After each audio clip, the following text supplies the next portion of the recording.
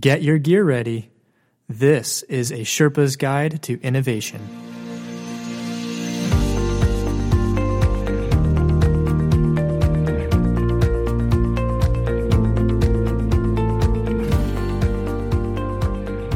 Welcome to a Sherpa's Guide to Innovation, a podcast dedicated to guiding you along your innovation expedition.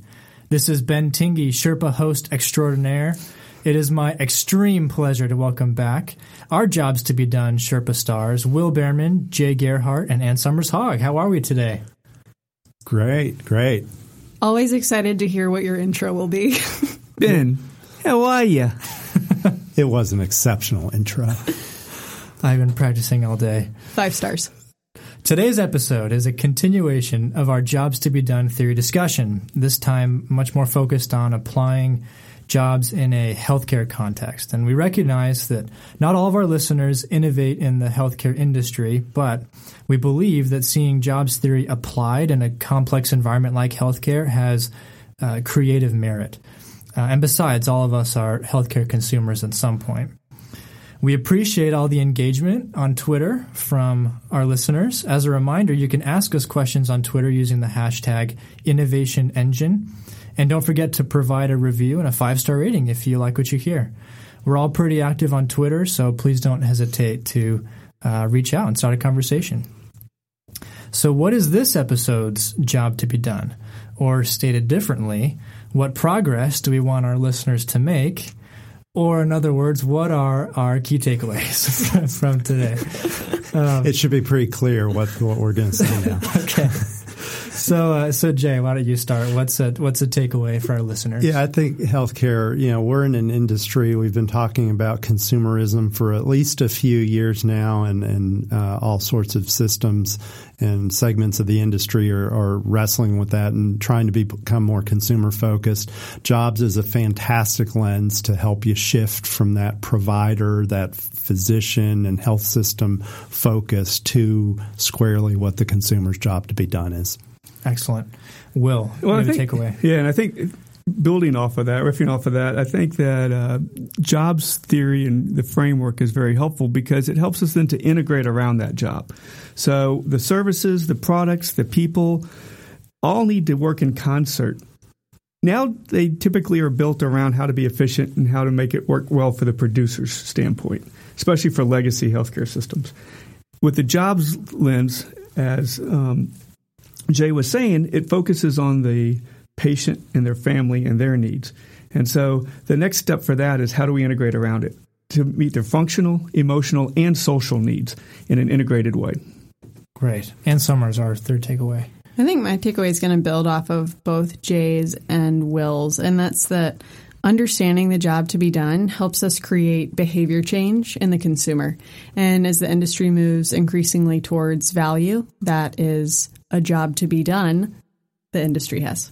Great. And that's something that came out when Jay and I attended the Mayo Transform conference this past year when Clayton Christensen presented, was that the ultimate disruption is when we're able to help people be healthier in the first place in their homes. Yep. And so, certainly relevant for us to discuss today. So why do we think jobs to be done theory is so needed in healthcare? That's a good question. I think I would start by saying, hopefully after the last episode, people or listeners think that jobs to be done kind of seems like common sense. Understanding why people do what they do and why they act the way they do and then tailoring to that seems like it makes sense. But while it might be common sense, it's not yet common practice. So bringing that practice into healthcare is something that's necessary. I would also say because of the robust view it gives you of the consumer. In the last episode we talked about, it's not just about your zip code, your age, income bracket, that sort of thing. Now, those things are important. There's a lot of social determinants in healthcare, but there's a lot about the context. It's not just the functional, it's the social and emotional needs. And it just gives you this robust picture. It gives you stories and movies of your customer that you can dive into to understand how to give them really holistic health care. Yeah, and I want to be the hard-nosed guy on this episode, I think, and the fact that, again, jobs to be done is about action, activity, and how you get people to make change. About 80% of healthcare spend, depending on what study you look at, is due to behavioral choices people make, right? I'm not the healthiest guy in the world either, so I fit into that category. If we could find a way to make a system that better addresses people's job to be done and can change their actions and create action around being healthier, then as a healthcare industry, we will be much better off, and as a country, we'll actually have a more affordable situation than what we have now. I mean, to me, there is a big meta opportunity here as a country to be able to improve our future stake by not having to spend so much when people get sick, but by creating an environment where they're healthier, right? It's not going to be panacea, but if everybody could be a little healthier, then we could stave off a lot of future costs in care and a lot of future situations where people's health get in the way of what they want to do in their life. That is an awesome statement from the senator from South Carolina. Yeah, well, I think if we don't start to address healthcare at that level, then we're really just going to be, monitoring and working and making changes around the edges rather than making the real change we need. But I'll dial it back a little bit for today. Our team has spent some time using jobs to be done theory and some of the work that we've done here in Charlotte with Carolina's healthcare system. What are some of the lessons that we've learned applying jobs to be done theory to our work in healthcare? Well, we started this out last year when we worked with Rewired Group and Bob Mesta to uncover jobs to be done in the space of on-demand care. So we did we got great insights from that, and also we kind of learned from the best in terms of how to do it and how to talk to customers and interview. So, we talked to people who had hired a variety of products like Minute Clinic, primary care, urgent care, virtual visits, that sort of thing. All different types of products that could get a customer's job done for low acuity conditions. So again, we talked to people who had hired something and sometimes fired other things. And, we learned the forces of progress, and we uncovered 3 distinct jobs, and they were really resonant from them. I think a really quick win we got out of it is using that in marketing messages. We had our marketing folks on board really early and created messages that showed people's progress rather than the features and benefits. Showing you everything about the product. It shows you what they do in their life. So we learned that, and we're working a lot on how to really integrate and design a great experience around those 3 distinct jobs, because I think, the historical way of doing things, a lot of standardization, physician practices that kind of treat everyone the same way. And if we kind of start to ferret out the different jobs, you get a more personalized experience that resonates and really helps people with their progress. Yeah, I think another thing we learned from that on-demand care jobs to be done effort was actually Jay's takeaway in our last episode, which is that when you understand the job to be done, it really broadens your competitive set and makes your addressable market larger. So in addition to people who have on-demand care jobs to be done for which they hire Minute Clinic or virtual visit or urgent care, et cetera, people are also hiring Sudafed or other over-the-counter medications, or they're hiring their bed. They're just going to sleep it off. So what we referred to as non-consumption in our past podcasts on disruptive innovation, they aren't just hiring products and services as we traditionally think of our competitors in healthcare, but they're hiring a variety of different solutions that they believe can get the same job done. They may be hiring mom or the sister who's a nurse practitioner. I mean, you hear a lot of you millennials hacking healthcare. I was going to say, especially if it's a millennial, they probably texted their friend who's a nurse or sent a picture to their sister. Not that I've ever done that. It's amazing to me on social media how many times somebody will have a healthcare related issue and they'll just post it out there for crowdsourcing information. And that's just sort of become like, I think that's overtaken Dr. Google as a solution set for a lot of folks. But one of the things that really hit me when we did this on-demand care work, which having a 25-plus year career in healthcare was really revolutionary, at least for me. Two things really came out of it. One is a kind of duh moment, but healthcare's business model historically has been be all things to all people. And while we can still address a wide range of needs, we've got to define it around that job to be done or around that need if we want people to actually engage in it, right? Just being an open page to say, here, come to me when you're sick. Well, people even define how sick, their sickness differently. But the second thing that came out of it to me really, too, was that people don't have a job about using healthcare for the most part, right? If it's physical rehab, one of those things. But even then, really, it's an intermediate good. They don't want to buy what we have. They don't even have a job to be healthy because most people can't even define thoroughly what that means. They have a job to live their life. And sometimes things get in the way of that. Last year, I had a shoulder injury that got in the way of what I wanted to do, so I had to hire rehab for that, right? But I wouldn't have gone to rehab otherwise. I wouldn't have gone to rehab even if my shoulder hurt. It wasn't until it limited what I needed to do in life that I purchased healthcare. And I think that's an important takeaway as somebody, again, who's been in the industry for a while, that I've got to remember. People don't want our goods, and even if I make them efficient and I put wait times online and all that other stuff, what people really want is to get on with their life. So how do I help them push through what we have to offer them to get back to their life? And we don't always measure that. We measure a lot of outcomes. We do a lot of Press Ganey surveys, and we talk to people about how we did while they were in our facilities. And I had a recent bout with a little illness and went to urgent care and everything. And it was exactly that. When can I get back to normal? So maybe we should be asking people a few days later, are you resuming your normal activities? Right. Is that a field in Cerner? It's interesting, too.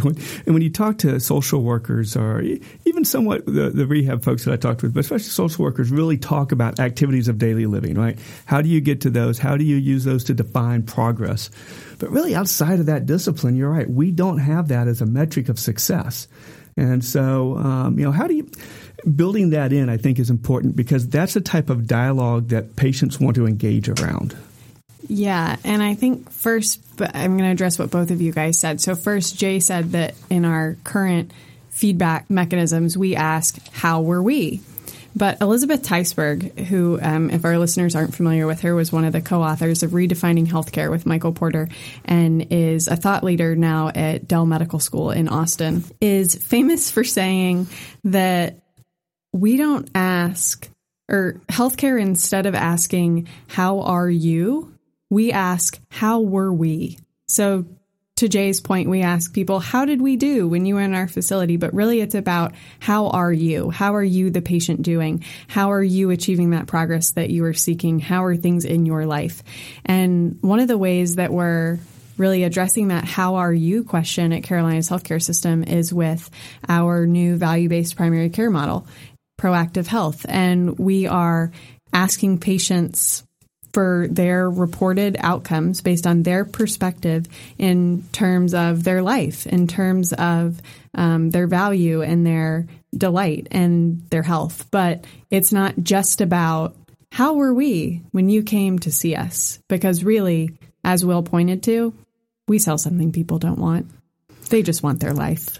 Yeah, I think there's a really good article that came out recently called Health for Hire, Unleashing Patient Potential to Reduce Chronic Disease Costs. It's by the Christensen Institute and InnoSight. And in that, they sort of define my health reference point, being the state of health I believe possible or necessary to make progress in my life, given one, my circumstances, and two, the trade-offs I'm willing to make. So really that's context and then brings in the emotional and social. And I think that's great. As I'm getting a little older, I'm starting to have a different issue on the trade-offs I'm willing to make, right? It is harder for me to keep in shape. It is harder for me to get in shape.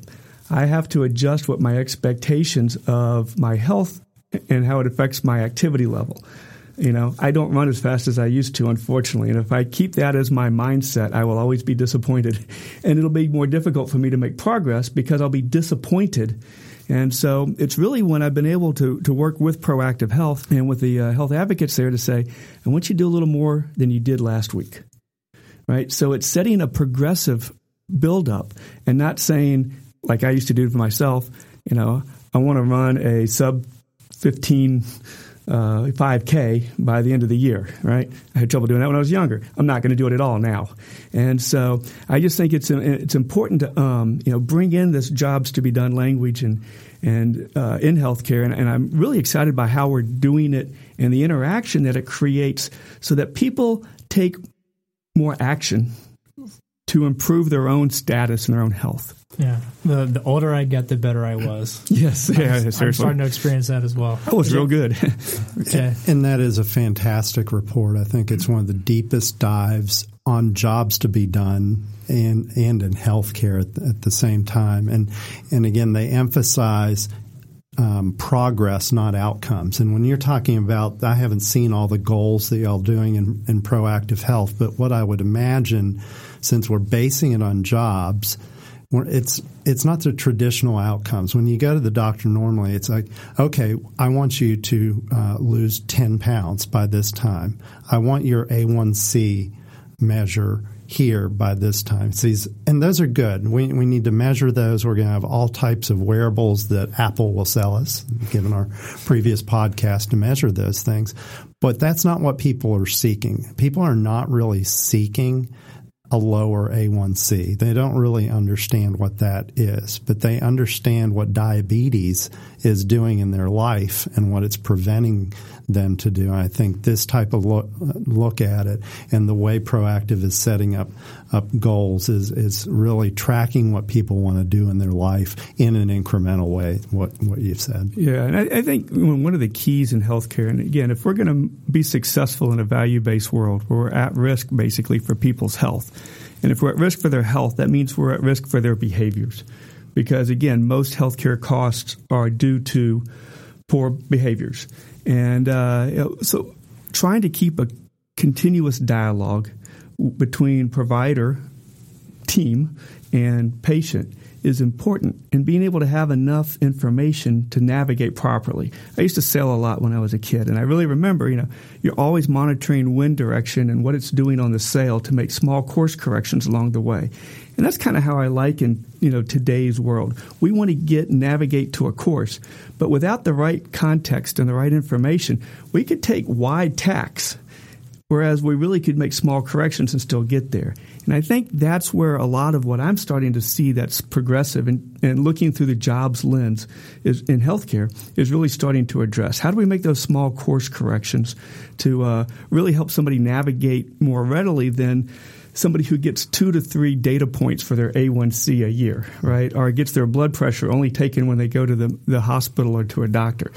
That's not helping people engage in their health and change their behavior in a meaningful way. And the forces of progress are a great tool to do that. Again, people will adopt a new way when the sum of the pushes and the pulls exceeds the sum of the habits and the anxiety. And in healthcare, there's so much habits and anxiety. What can we do to reduce that anxiety? What little pushes, not sledgehammer pushes, what little pushes, what little pulls will help people change behavior? Yeah, and if you don't have the right feedback mechanism, it's hard to make those little changes. If you've got a feedback mechanism that gives you, data points 2 or 3 times a year, it's hard to make that feedback mechanism. So it's only when you're getting that information more regularly can you see the type of course correction you need. I'll give a quick example with my son and his asthma. When he has asthma, but it's not bad enough that he has to go to the hospital for it. He never had to, at least in the past, thank goodness. But so he would go to his allergist twice a year, his asthma specialist twice a year, and he'd have 2 data points on his spirometry and his peak flow. Whereas now, using a device that hooks to our smartphone, he gets 4 data points a day, and it really helps us to navigate when he's starting to have trouble seasonally so that we can intervene before he has trouble. So again, not only is it's improving his health, but more importantly, he's not missing out on school. He's not missing out on vacation. He's not missing out on these other things.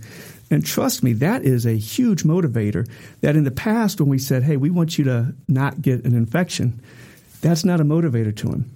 We want you to do this every day so that you can go on vacation, which was a real example that we had this year, that he was trending toward a problem that probably would have left him out of the beach. That motivates him now to do this every day. And so it's just great to see how understanding those forces, applying them to the individual, and that's the thing, they've got to be individualized in sort of a mass customization way. But it really creates progress because then the patient owns their condition. Yeah, sounds like a good enough solution that is meeting the job to be done. Good enough is important.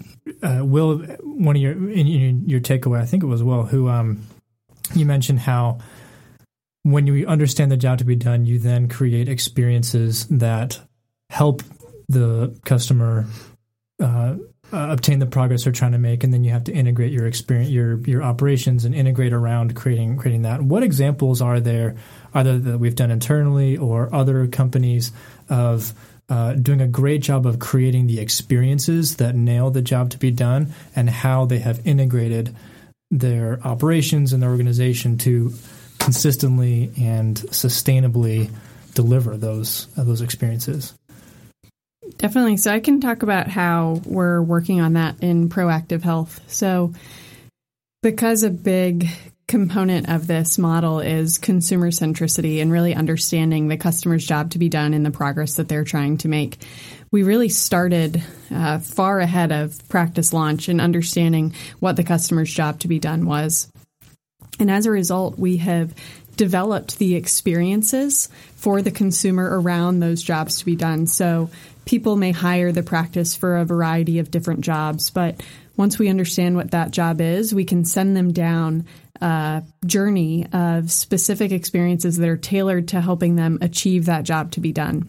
So Will made the comment about partnering with his health advocate to increase his exercise or physical activity a little bit each week. There are some patients who will have that experience, and there are others who will have a different first experience. It won't necessarily be with the health advocate, depending on what it is that they're trying to achieve. I think there are some players out there looking at even more complex chronic disease. You probably know them more than I, ChenMed and others. And I think about that because I think about kind of personal experience with family members, kind of multiple chronic disease. And when you talk about integrating experiences, vast majority of experiences in healthcare for folks like that now are really very fragmented. You have a primary care physician, they refer you to different specialists. You end up navigating yourself across these different specialists with appointments all over the place and really kind of trying to figure it out on your own. And it's a huge load on not only the patient, but on the caregivers and the folks taking care of that patient. And I think that that's where there's a huge opportunity to use jobs to be done. So I'm kind of interested in our team looking in the future to understand all the forces acting upon folks, who may have, could have diabetes, some neurological issues, could be dementia, heart problems, various things conspiring on the condition, and kind of getting folks the coordinated care they need to get their job done. Yeah, it's interesting. In personal experience, I've seen too where there have been some cases where you might go to a healthcare system or a set of providers, and you need to see multiple providers, and you have to schedule those and navigate those on multiple days at multiple times, where you end up telling your story over and over again, maybe not always the same way every time. And then you wait till afterwards for them to coordinate a treatment plan. Some of them are good about at least getting it on the same day or within a couple of days. But then you see some instances, most cancer institutes are this way, but you also see a lot of other systems that may be set up as a type of institute, neurological movement disorder, those sort of things, where they bring the providers together as a group to hear the story once, to ask the questions they need to, and then collectively make a decision then on what treatment is needed. And that really is, to me, more around the job to be done focus, because when you have that institute model, that coordinated care, that tumor board that comes about in cancer typically, it is more about, okay, given these conditions, this context, right, in tumor boards that I've participated in, it's a different discussion if it's a 73-year-old non-ambulatory person versus a 45-year-old with a lot of activity available to them as to what type of treatment you make. So those contexts and how to get that person back to their life really comes to the forefront. And so there are examples of that even at the acute care, and higher levels of care.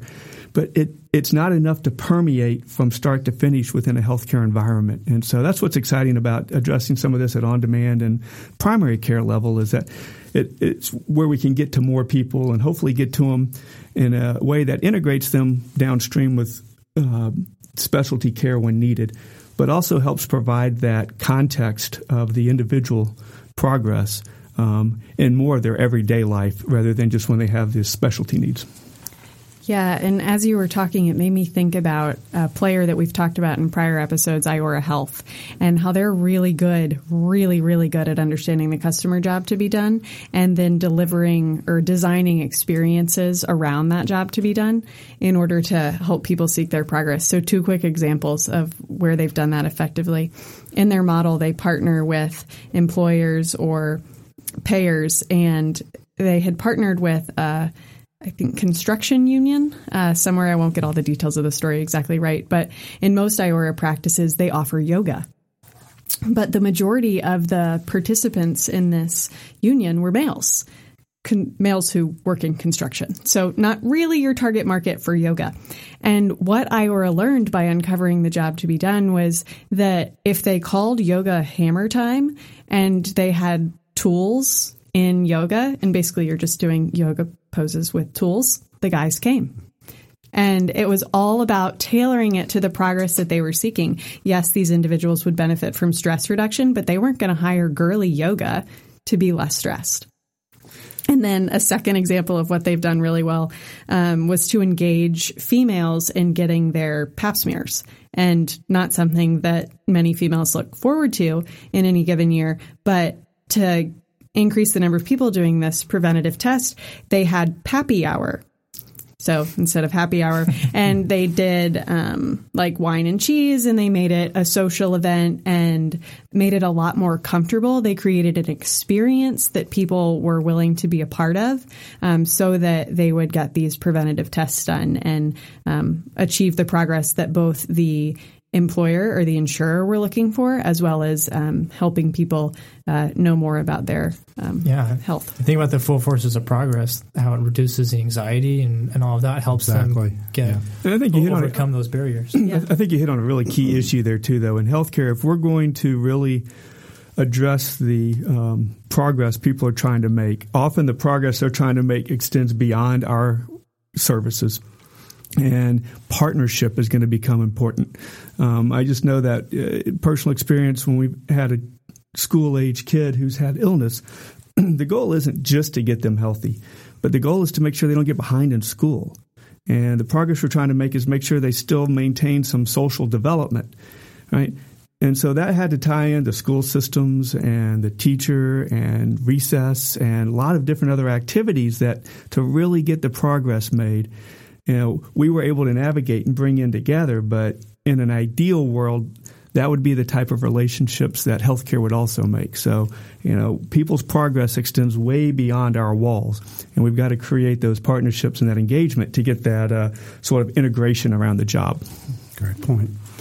Yeah, and I keep coming back to it's more than outcomes, it's progress. So if we understand what that progress is, and it's not just those healthcare outcomes. It could be small things. It's like if someone is not mobile and they're bedridden, and the real progress is to get back to normal life so that they are out, able to go have dinner with their spouse. That's a measure of progress. But you might need an interim step in there. It could be, okay, well, let's get out of bed and make sure you can shower that day and that you're mobile. So again, maybe you bring in the physical therapy to help with that and get them involved on helping make those small incremental steps. But again, building into the treatment plan and having the coordinated care to understand what that progress is in real life terms, I think is key. And we wouldn't know that unless we were asking people and learning about what is your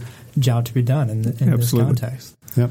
Great. Well, maybe one more question before we get into our takeaway review. Where else would you like to apply jobs to be done theory in healthcare? Where are some of the greatest needs or some of the greatest opportunities that jobs to be done could open up a big opportunity? Yeah. Earlier in people's lives. So a lot of the work that we've done in terms of understanding the progress people are seeking has been focused on those individuals who may already have a chronic condition or people who are only interacting with us on a transactional basis. But I'd be really interested to uncover those jobs to be done. What do you hire earlier in your life so that you can ensure that you have more life? So whether that's more, not just more years in life, but more life in those years. Yeah, I think that's a great one. I think that kind of to play off of that one a little bit more, that we want to be able to change behaviors by understanding the progress, because then by changing those behaviors long enough, they become habits, right? And that's our real goal. So I would love to see where we can get into more of habit change and working with people on a partnership type basis in order to help them make the progress. I'm going to quote one thing real quickly from that Christensen Institute InnoSight, where I think kind of capsulizes this well.